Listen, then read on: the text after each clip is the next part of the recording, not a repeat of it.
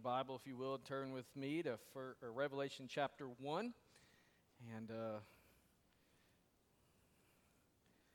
we're going to continue on in our verse-by-verse study through the book of Revelation that we began a few weeks ago. Great to see everyone this morning, and I thought today was the first of fall, but I guess, is it tomorrow? Is that what somebody was saying when I was in the baptistry? But I don't know about you, but I've enjoyed the last few days, the cooler temperatures and low humidity. There's no time like the season of fall, in my opinion. I just absolutely love everything about it, and excited to begin this new season. And it's amazing to think about what's right around the corner. You've got Halloween, and for us, Fall Festival, and those things that will be taking place in October, ministries opportunities that we have, and then Thanksgiving, and then Christmas season will be here before we know it. I want to share just a couple ministry things, just some things that are happening in the life of our church. Many of you have heard that Ray Arrett passed away this past Tuesday evening, and his funeral will be this coming Tuesday afternoon at 1 o'clock at Blyleys. And so I want to encourage you to be praying for Miss Irma and her family. And then Betty Hooker went to be with the Lord yesterday morning after a long battle with Alzheimer's and dementia, and so her funeral will be, I think, next Saturday down in Southwest Virginia, and so be praying for her family. I think it was last year that Mr. Roy went to be with the Lord. Now Betty has. And then I want to encourage you to be praying for Beverly Tackett's husband. I got word this morning he's not doing good at all, and so don't know any details about that, just what I was told. So we want to pray for those families, and just God would continue to minister to them. And then Miss Dickie Barton had major surgery this week on some cancer on his head, and just so many other things like that going on in the life of our church. So before we really get into the Word, we got a couple extra minutes here. Let me just lead us in a time of prayer for these families, and God would minister to them. So would you join me as we pray? Heavenly Father, we know that we serve a God who cares about everything that's happening in our lives. God, we know that you are in control of everything that's happening in our lives. Nothing escapes your all-seeing eye. In fact, what we're going to even see this morning in Revelation chapter 1 is this concept of your omniscience, your all-knowing and all-power that is so prevalent in our lives. And so we just rejoice and we rest in your sovereignty. And God, even as we rest in that, we're praying for your activity in the lives of these that I've mentioned this morning. God, I pray that you would be with Miss Irma and her family as they mourn Ray's passing, a sudden passing, unexpected passing. And so, Lord, as they will lay him to rest this coming week, I pray that you will bless them and encourage them and strengthen them. I pray the same for Miss Betty's family. God, that you would minister to them. And we pray for those who've had surgeries recently, and Teresa and Dickie and others. God, would you bless them and be with them during this time of healing and restoration. And God, just continue to be gracious to them in every way. We thank you that you care for us. You minister to us. And Lord, you are the one who heals us. And so God, be that for these families. In Jesus' name, amen. Another thing I wanted to share with you before we really get into the Word this morning is just a quick update on our New Day campaign. It's been 1 year today since we launched this campaign last year. And this, if you're new to our church in the last year, you may not know what New Day is, because we don't talk about it every single day. It's in the bulletin. We itemize the money that's been contributed and that goes toward the pledges that have been made. But New Day is a capital campaign, 3-year capital campaign that's going to enable us to build an office building, which will enable us to move out of some space behind us, repurpose that space for senior adults so you never have to go up or down a stair unless you choose. And then that will, by a byproduct of that, it will make our downstairs basement area, our fellowship hall, completely children's area for Sundays and Wednesdays. This is going to be dedicated, safe space for children. And so it's going to do a lot of things for us. And then that's phase 1. We'll come back at phase 2 at some point in the future and renovate this worship space. And so that's what New Day's about. So let me just give you a quick update on where we're at. On this next slide, you'll see a couple things. First of all, I think I mentioned a few weeks ago, our site plan was approved about a month or so ago by the county. And then our construction plans were finalized a week ago. And this past Monday, we gave those to some contractors to begin the bid process. So we're now officially in the bid process. And we've given them a little over 30 business days, so the deadline for those bids to be back is November 1st. And so when that deadline comes and goes, we will look at all those bids. We will then assess them, make a decision, and choose a contractor and move forward with that. And so hopefully sometime in the wintertime, we will have a contractor in place and begin to move toward breaking ground and get this thing on the way. I know you are excited to see that. I'm excited to see that. Our staff is excited to see that. But it's just really, really neat. I thought it would be a lot faster than this. I thought this time last year that we would be moved in the new building. Things would be progressing on renovation. But man plans his way, but the Lord directs his steps, right? The Lord's been directing this, in control of it the whole way. And so one of the good things it's done for us is you guys have so faithfully given, so wonderfully bought into this vision that because we've been, I guess in our minds, delayed in our design phase, it's allowed us to bring in a whole lot more money than we would have initially done before breaking ground. And so that means we don't have to borrow as much on the front end. So God is good in all of this, and we just trust him every step of the way. But that's where we're at, and so just continue to pray, continue to give, continue to just trust the Lord through this whole process. And I know that God's going to provide, he's going to bless it, and he's going to use it for his glory. So we're excited about that. So you got your Bible there, Revelation chapter 1. We're going to continue in our study that we've entitled Get Ready. As we walk through the book of Revelation, we're seeing, right off the bat in verse 3, the Lord tells us here that the time is near. Jesus will return. That is what the Revelation is all about. And so we're going to move on in our study as we come to verses 9 through 20 this morning. You've probably heard the term first impression, right? That event when one person first encounters another person or a certain situation, and through that encounter forms a mental image of the person or the situation. A first impression is often a pivotal moment in shaping a person's opinion as well. Here's how it goes. You probably walked into a restaurant or something like that. You walked into this restaurant. You began to observe how it was decorated, what the decor was like, what the ambiance, if you will, was like. You noticed the cleanliness or lack thereof. And so in that moment, there within the first few seconds, first few minutes at best, you decided whether or not you're going to come back, right? That's a first impression. This morning, all of us sitting in this room at one point or another was a first-time guest to Red Lane Baptist Church, unless you were one of the charter members in 1846. Anybody was a charter member? I don't think so. So all of us at one point or another was a first-time guest to Red Lane. And so when you came onto the campus, whether it was this morning or it was 50 years ago, you began to assess what you saw. You observed the layout of the parking lot. You observed the greeters and how well you were not greeted when you came in. You began to assess the worship experience. Everything about your experience here has been used to decide whether or not you would return. And so if this is not your first time here, and you've been here at least twice, at some point during that first visit, you decided, I think I'll give it another shot. And so the church at least made a decent first impression in your life. And so first impressions are big. First impressions are based on factors like, when we meet somebody, facial shape or vocal inflection or perhaps attractiveness and general emotional state of the person that we're meeting for the very first time. In those early moments, we decide based upon these factors whether or not a relationship is worth pursuing. Sometimes when those factors are not up to our liking, we may walk away from meeting a person, perhaps even being in a situation or a locale, and forget who we just met or where we just came from. That's a bad first impression. And so here's a question this morning. How important are these first impressions? Personally, I believe they're very important. I believe perception is crucial in a lot of things that we do. I believe that first impressions shape our mental image and largely will determine whether or not a relationship can and should be formed. As we move to John chapter 1, or Revelation chapter 1 here, I'm sure you're wondering this morning. What in the world is he talking about first impressions for? What we see in Revelation chapter 1 is John having a first impression of Jesus.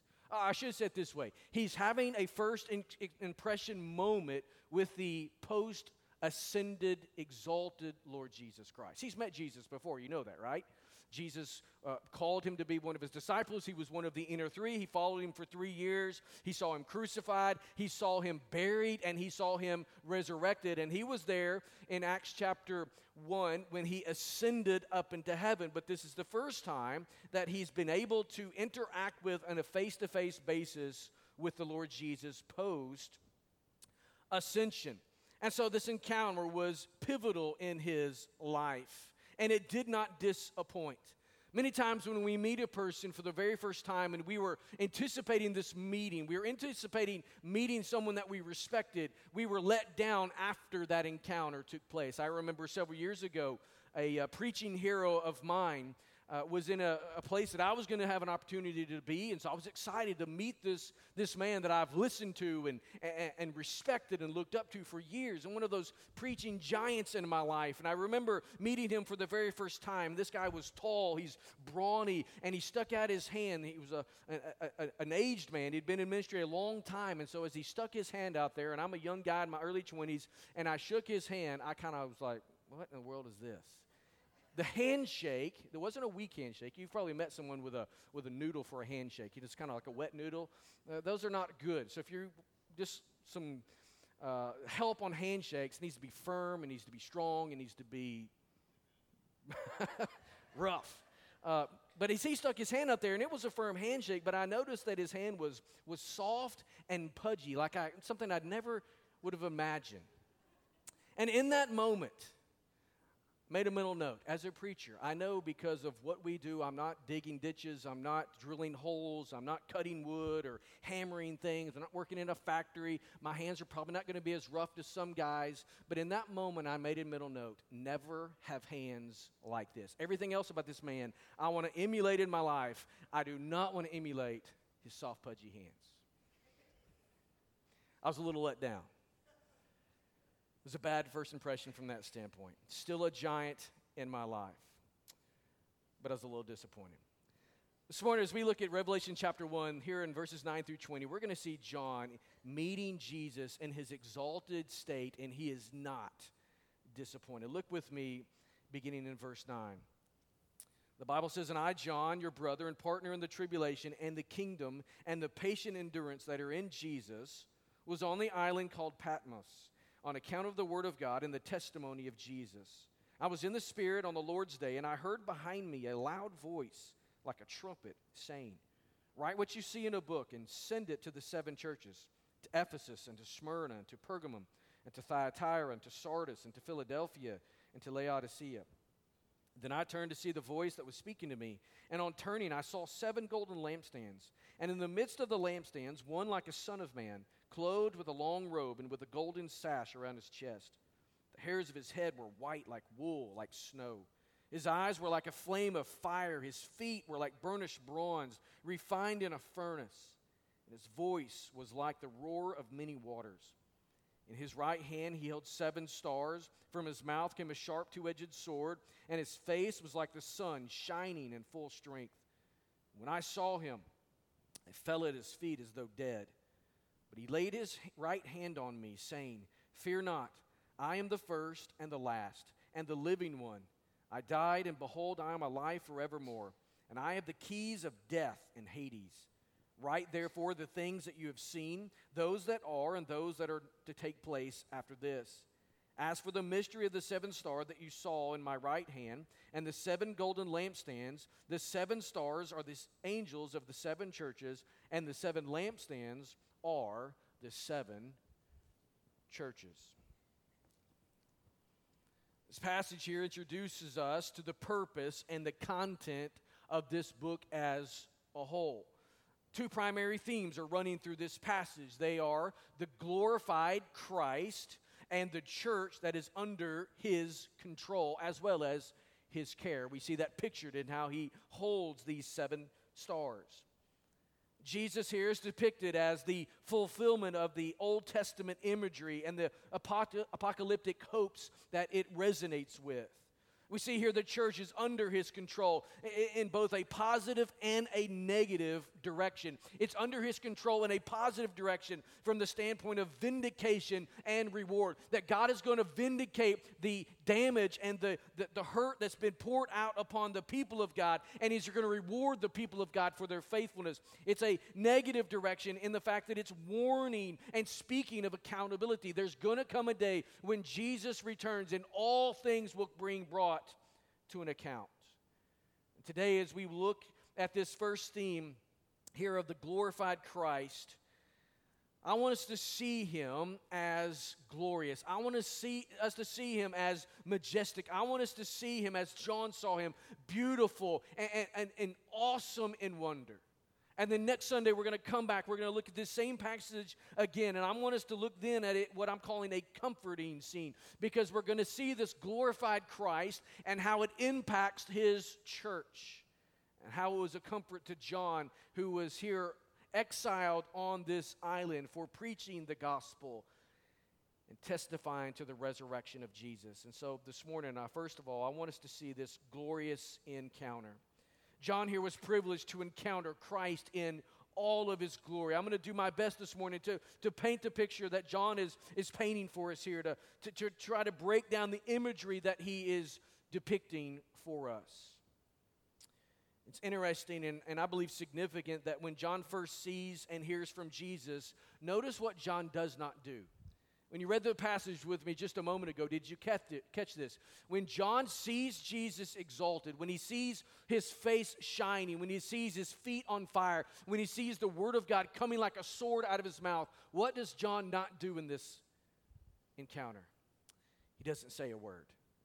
He does not speak. It's as if John cannot speak. Verse 17 tells us that he falls down like he's dead. And even though John cannot initially speak in Jesus' presence, he later followed the Lord's command and he wrote down all that he saw and all that he heard. So John's written words here describe for us the impression of this glorious encounter and what it left on the Apostle John. So 3 things I want you to see this morning as we talk about this glorious encounter. First of all, I want you to see his appearance. I want you to see the appearance of the Lord Jesus Christ in this vision. I'm just going to kind of walk through the text here and share with you some of the things that John describes as the appearance of Jesus. First of all, he tells us that Jesus is dressed in a long robe with a golden sash about his chest. Verse 13, we see this. The description here of his appearance heavily resembles that is described in Daniel chapter 7, verse 9, and again in chapter 10, verse 5. We find here in these early verses the semblance of what we might call the prophet, the priest, and the king.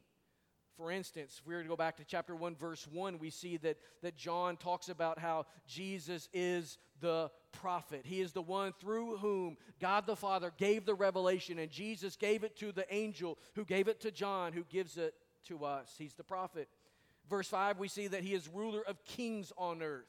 He is the one who is the King of kings. And then what we see here in verse 13 is it talks about his garments. Now he's being presented as the priest. Bears very similar imagery to that which is described for us in Exodus chapter 28, chapter 29, and chapter 39 of the high priest garments. Some might argue that this type of wardrobe, these type of clothing that was worn by Jesus in this passage was also sometimes worn by prophets in the Old Testament, and that is true. But the Greek term here that is used is found 7 times in the Septuagint, which is the Greek version of the Old Testament. And in all of those instances, except for one, it speaks of and refers to the garments worn by the high priest. So this long robe and the golden sash signifies to John that Jesus is the high priest. He is our high priest. You say, I'm a Christian. I'm a Southern Baptist Christian. What in the world does it mean that Jesus is the high priest? I'm not taking lambs to this offering. I'm not going to the temple to offer sacrifices. Why is it important that Jesus is our high priest? Well, the writer of Hebrews gives us insight into the reason this is important for us. And so Hebrews chapter 9, listen to what the writer says. It'll be on the screen for you. Verse 11, he says, "But when Christ appeared as a high priest of the good things that have come. Then through the greater and more perfect tent, not made with hands, that is not of this creation, he, Jesus, entered once for all into the holy places, not by means of the blood of goats and calves, but by means of his own blood, thus securing an eternal redemption.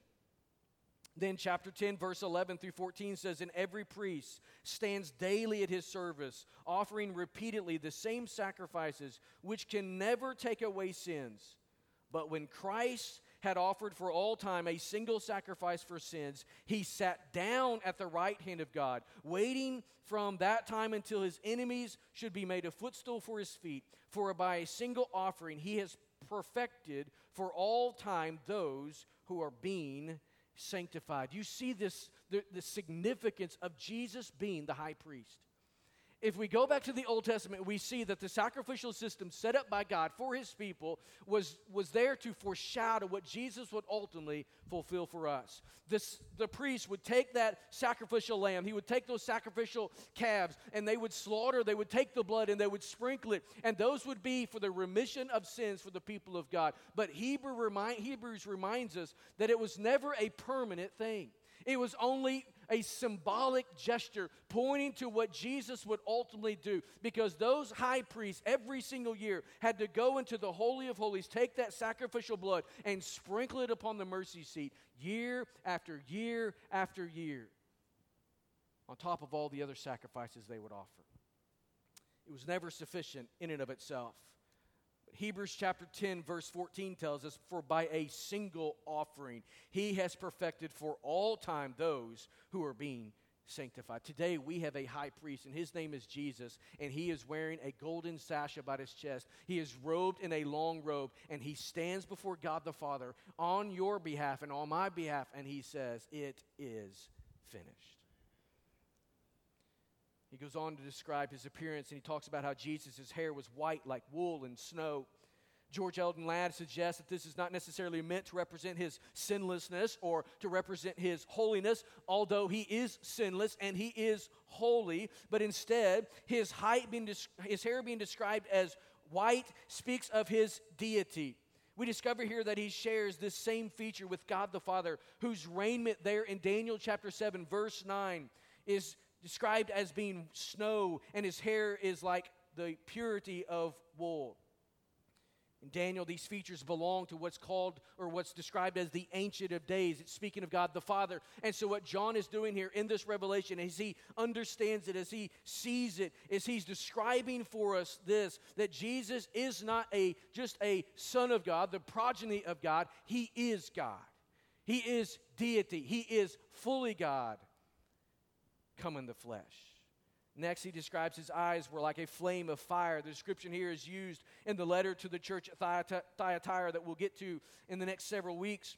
In the account, also it's described in chapter 19, verse 12, where it speaks of Jesus as Messiah returning and conquering. These eyes that were like a flame of fire symbolizes his all-searching omniscience, his penetrating eyesight of the one who is sovereign, not just of the seven churches, but of all churches, of all history, of all time. In addition to his eyes of fire, Jesus' feet were like burnished bronze that was refined in a furnace. This is a difficult translation here, but it really, I believe, speaks to his strength and his stability. We can rest in our high priest because he is strong and he is stable. And then Jesus in his hands holds 7 stars. Verse 20 informs us who these 7 stars represent. They represent the 7 angels of the 7 churches. This picture here signifies his sovereign control and his sovereign care over and for the church. We need to understand this morning that we have a great high priest who is sovereignly securing our future. It doesn't matter what we face as a church. It doesn't matter what we face as believers. God, in his sovereignty, upholds us. This morning, I was reading in my devotion time in Isaiah chapter 41, verse 10, where it talks about God upholding the people of God in his righteous right hand. Today as a church, we are upheld in his righteous right hand. The face of Jesus shone as brightly as the sun at the noonday. during the time of his incarnation, Jesus was clothed with weakness. Think about what the Gospels depict for us. Jesus came and he was born in a manger. The King of glory was born in a manger. He was wrapped in swaddling clothes. He was born into a family of nobodies. He was mistaken and abused, mistreated. He came in human frailty. He came in weakness. He endured the temptations and the testings that's common to all of us as humans. He eventually was succumbed to death. Now the exalted Christ, what we see here is he's ablaze with glory. The term used here speaks of the brilliance or the radiance that surrounded the Lord. As John looked at Jesus in this vision, he saw his face shining. It's almost like there was a glorious glow around him. One day that glorious glow will return. That's who Jesus is. And finally, we see that from his mouth came a sharp, two-edged sword. It represents the irresistible power of divine judgment. The word of Christ will ultimately prevail.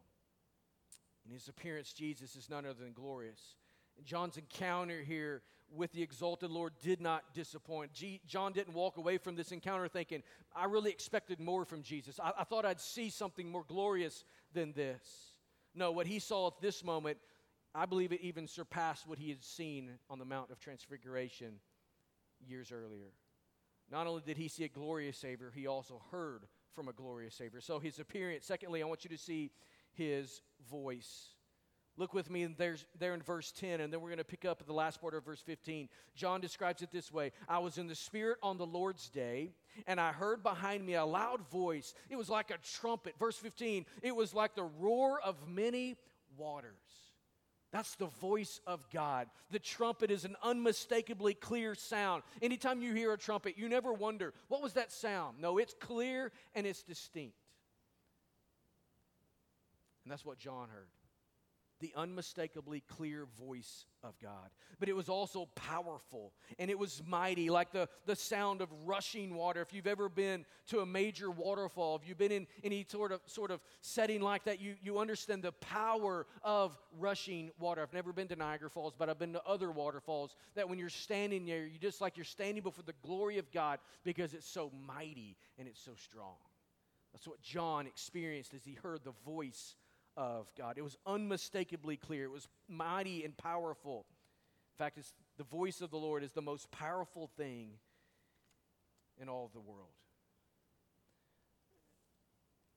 Psalm 29 speaks to the power of God's voice. I want you to hear what the psalmist says about the voice of the Lord. It's on the screen so you can follow.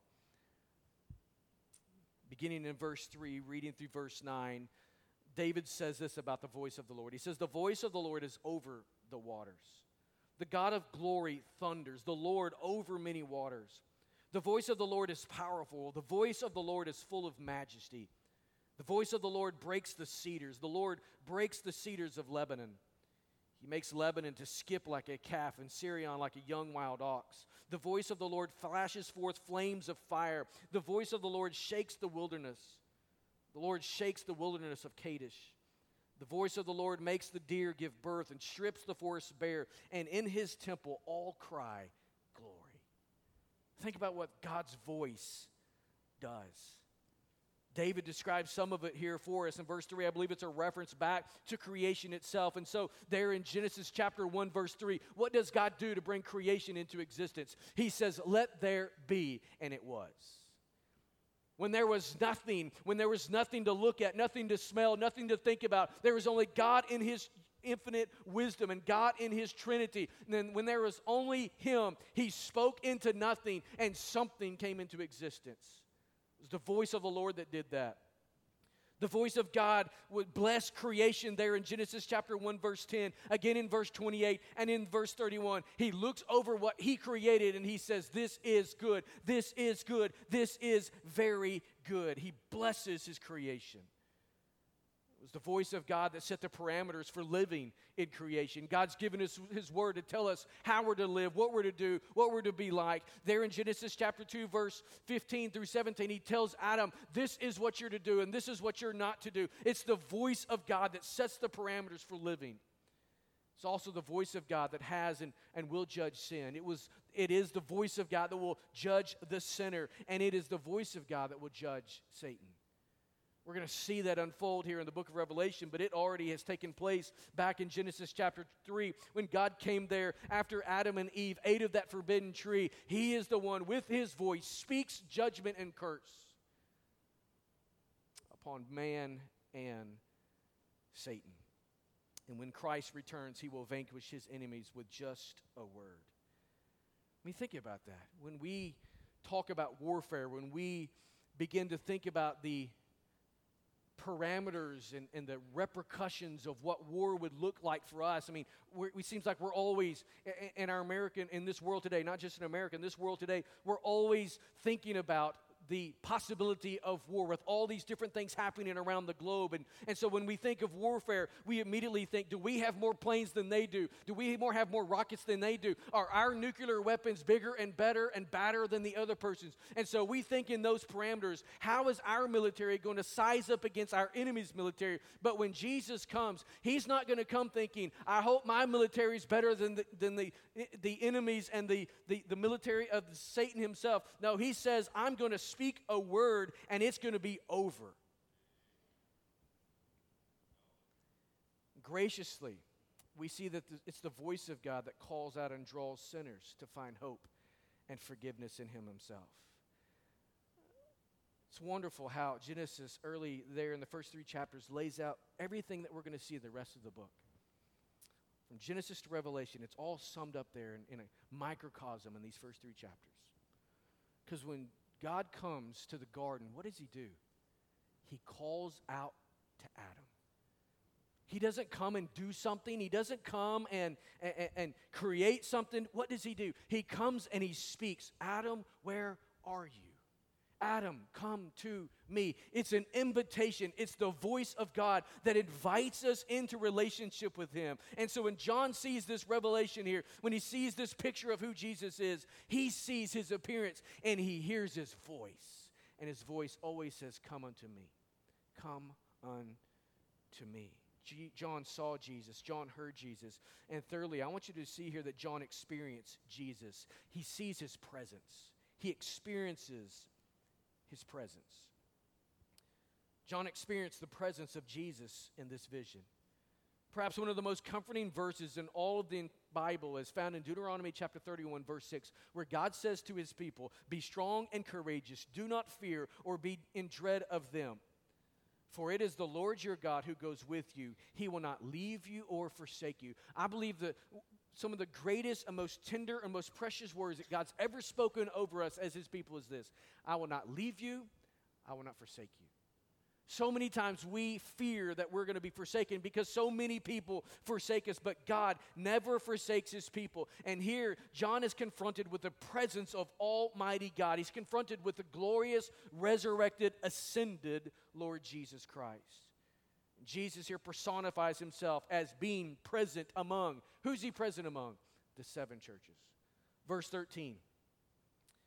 In the midst of the lampstands, one like a son of man, clothed with a long robe and a golden sash around his chest. I want you to know this morning that what we see in this revelation is that Jesus is present with us.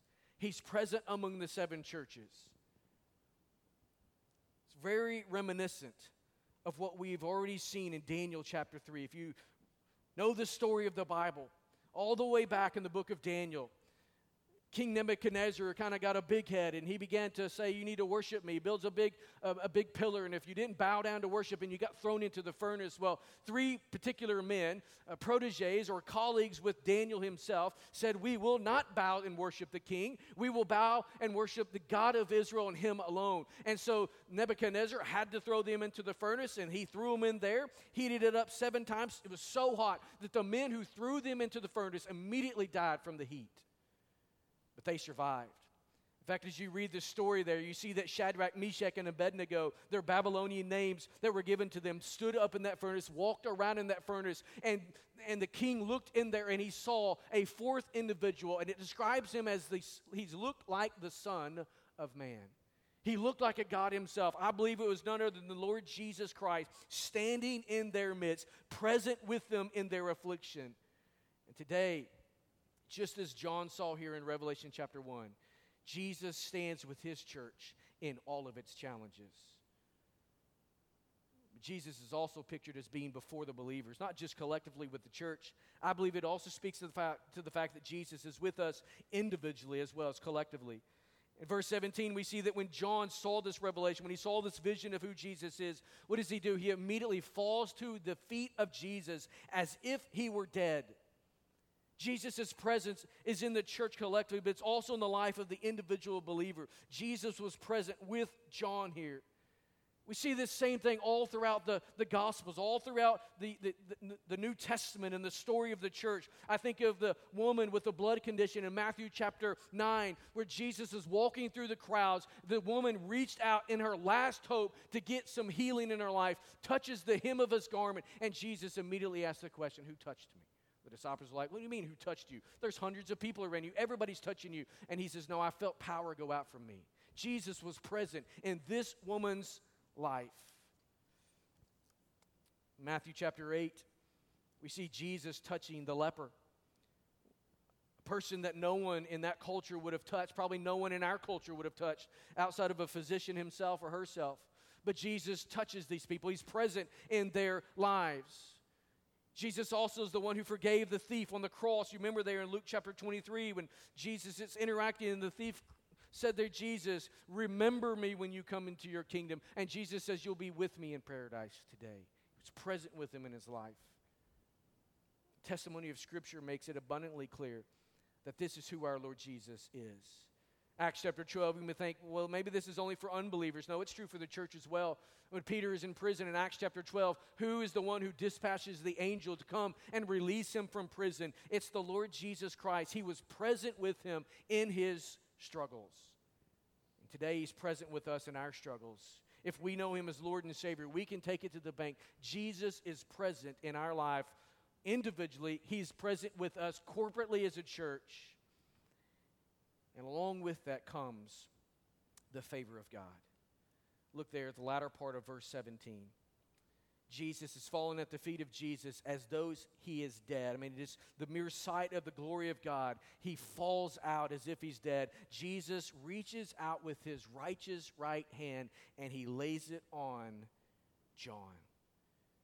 You say, what's the big deal about that? The right hand in the Bible always speaks of favor. The favor of God rested upon John here. The right hand in Scripture is often used in a commissioning connotation. It invokes and it passes on authority. It speaks of power. When Jesus reached out his hand and touched John, he's doing those same things. He's commissioning. He's passing authority. He's giving power. He's blessing him and giving him favor in his life. John here is collapsing before Jesus, but he lays his right hand of favor upon him. It's a beautiful picture of grace and mercy. John was a sinner. I mean, think about who John is. John is no different than you and I. John is not some special person. John was a fisherman. He probably used bad language. He probably was a little shady in some of his business deals. He's just like you and I. He probably talked bad to his mom and dad. He probably did bad things. He might have had bad thoughts, said bad things. He's just like you and I. He had no business being in the presence of Jesus, but Jesus calls him to himself just like he does you and I. And in this glorious, exalted moment, he reaches out his hand in favor and touches John. If it were not for the grace of God, John would have never experienced the presence of Jesus. He did not deserve it, but Jesus is the one who invited him into his presence. And he's the one who blessed him and gave him favor. John saw Jesus. John heard from Jesus. And John experienced the gracious presence of Jesus. First impressions. I believe that we don't know how much longer he lived after he wrote the book of John. We don't have any of those stories, just some legends here and there. But I've got to believe that the impression that he had of the exalted Christ left a lasting mark upon his life. I got to believe that for the rest of his days, he always remembered this moment when he saw Jesus in his glory.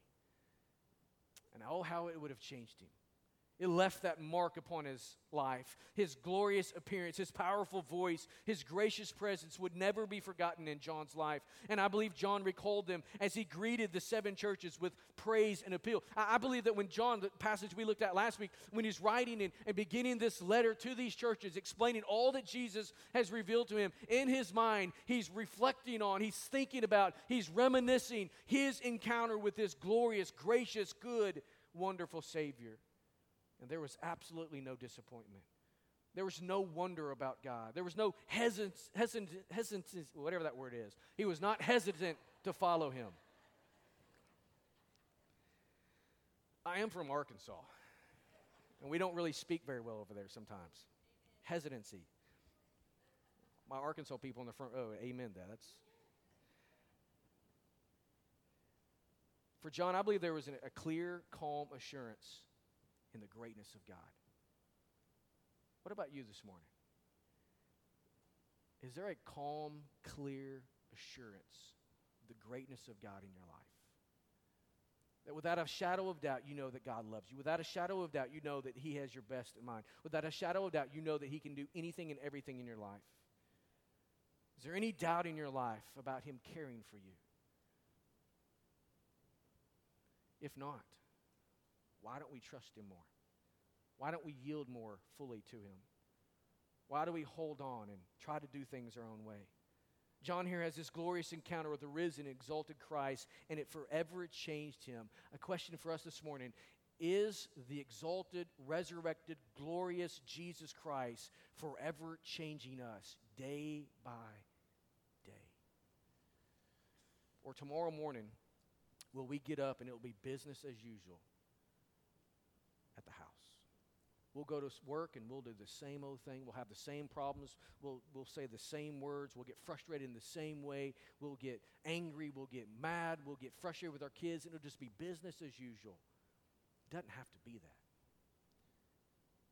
We can catch a glimpse of God in such a way that it radically alters who we are and how we live. So this morning, the question is, have you encountered Jesus like this? This morning, some of you've never encountered him at all. You may be religious. You may be able to speak the religious language. You may understand what we do in church, but for whatever reason, you may have never come into relationship with Jesus. You've never experienced forgiveness and a changed life. And so this morning, the thing you need more than anything else is salvation. It's not to be baptized. It's not church membership. It's not I need to try harder. It's not I need to start a devotional life. It's not I need to get some friends to pray over me and pray for me. No, you need a fresh, new encounter with Jesus because your life's never been changed. Most of us in this room, though, we know Jesus. We've been walking with Jesus. In fact, we've been walking with Jesus so long, it's become old hat to us. We've lost our first love. It's amazing how the letters to the 7 churches, one of those is going to mention that very thing. That the church at Ephesus, Jesus is going to say to them, you have left your first love. You've forgotten me. You started so strong. You had such passion and zeal. You were committed to the right things, but somehow, in some way along the way, you got comfortable with all of that, and now it's just like you're just going through religious motions. You're doing the right things. You look good on the outside, but for whatever reason, there's no love. It's just religious rote. Is that where you're at this morning? You need a fresh touch of the glory of God in your life? This morning, do you need to be changed by the power of God? Do you need him to forgive you of all of your sins? Do you need to come into a relationship with him for the first time in your life? There really is no second time in your life. We need to get that understood. You only get saved once. But sometimes when we are saved, we can become so comfortable with it that we forget its glory. Good news the Bible has for us this morning. God loves you. Man, he loves you. I hope you see that this morning in this text. I hope you see how much he loves you. That the King of all kings, the one who spoke creation into existence, the one who would literally put himself on a cross and subject himself to being separated from God the Father himself, as he bore your sins. He loves you. The only reason he would do that is because he loves you. God gives us good news in his words, that you are designed by him, loved by him, cared for by him. God wants to be in relationship with you, but the bad news is that all of us are sinners. All of us have sinned. That sin has broken us. It's separated us. We are without hope. We need a Savior. We need someone to step in our place. We need the high priest we read about in Hebrews earlier. Someone who would take that sacrifice of all sacrifices and put it on the offering of God the Father and say, Father, this is for them and it is enough. Jesus did that for you and I. You can't do it. I can't do it. You can come to me and say, Pastor, I want you to pray for me. Pastor, I'm in a mess. Pastor, my life is a wreck, and I will pray for you. I will encourage you. I will help you as much as I can. But I can't crawl upon a cross and die for you because I'm a sinner just like you. That's the bad news.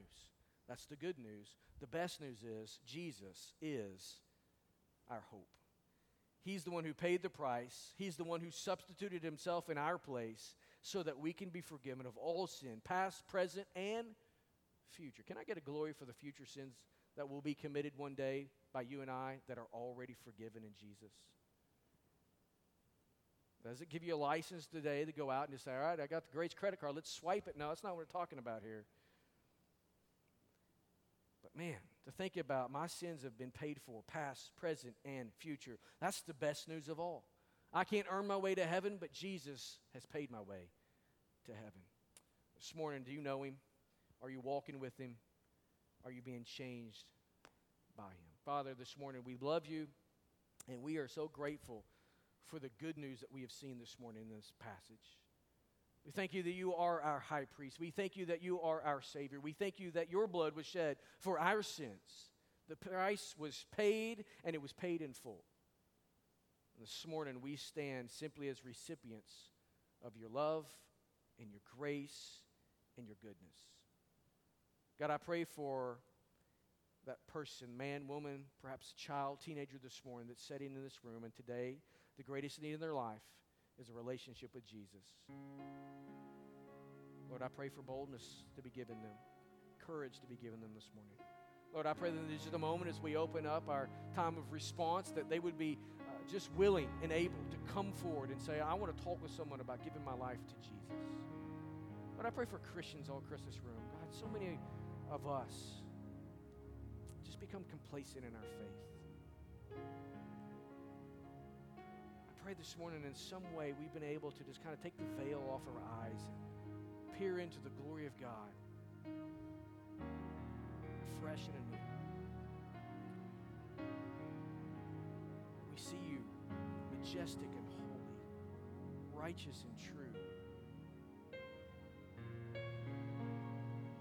And in all of this beautiful imagery that John sees and writes down for us, your invitation is not lost. I mean, you came to John and you allowed him to peek in. You allowed it to be written down and presented to us today so that we can peek in.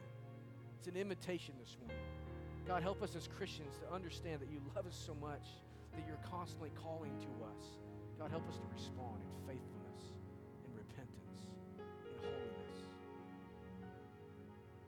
Change our lives.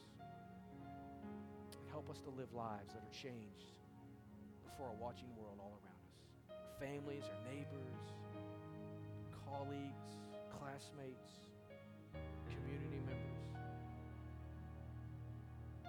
Help us to live as if we're constantly looking at the glory of Almighty God. So in this time of response, Lord, open our hearts and open our minds. In Jesus' name, amen. Let's stand to our feet.